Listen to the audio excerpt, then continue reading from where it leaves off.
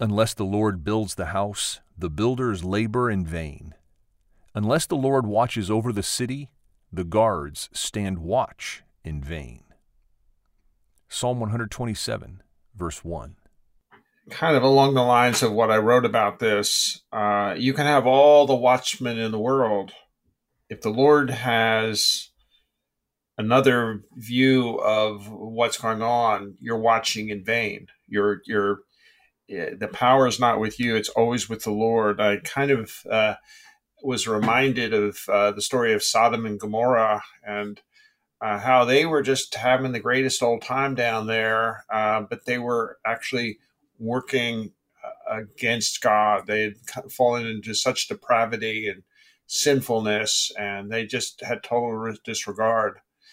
And the warning came that the cities were going to be destroyed, and Lot and his wife were warned to escape the city because it was going to be decimated and destroyed.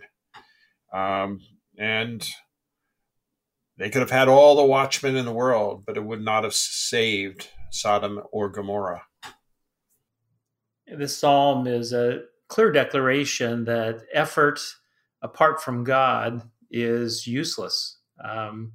There's a subtext that divine work and human work go together, but it doesn't always mean what we're doing is God's work. And so there's a call, whether it's building a house, the temple, or building our family. This is actually the psalm that's used in bar mitzvahs and bat mitzvahs to celebrate that kids are a gift from the Lord. It's really a legacy song.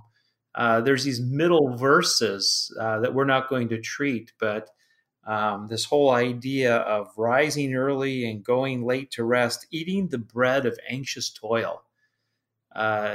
The idea behind this is you think you can secure results in your work. You work so hard at it, you're exhausted. And in the end, it's really the Lord who brings the return on your work. And it's a call to find your security rest in Him, and everything else is futile. Yeah, as you were speaking, I thought of the first sermon series you did at Stanwich Church on Nehemiah. And it's just the reverse of this.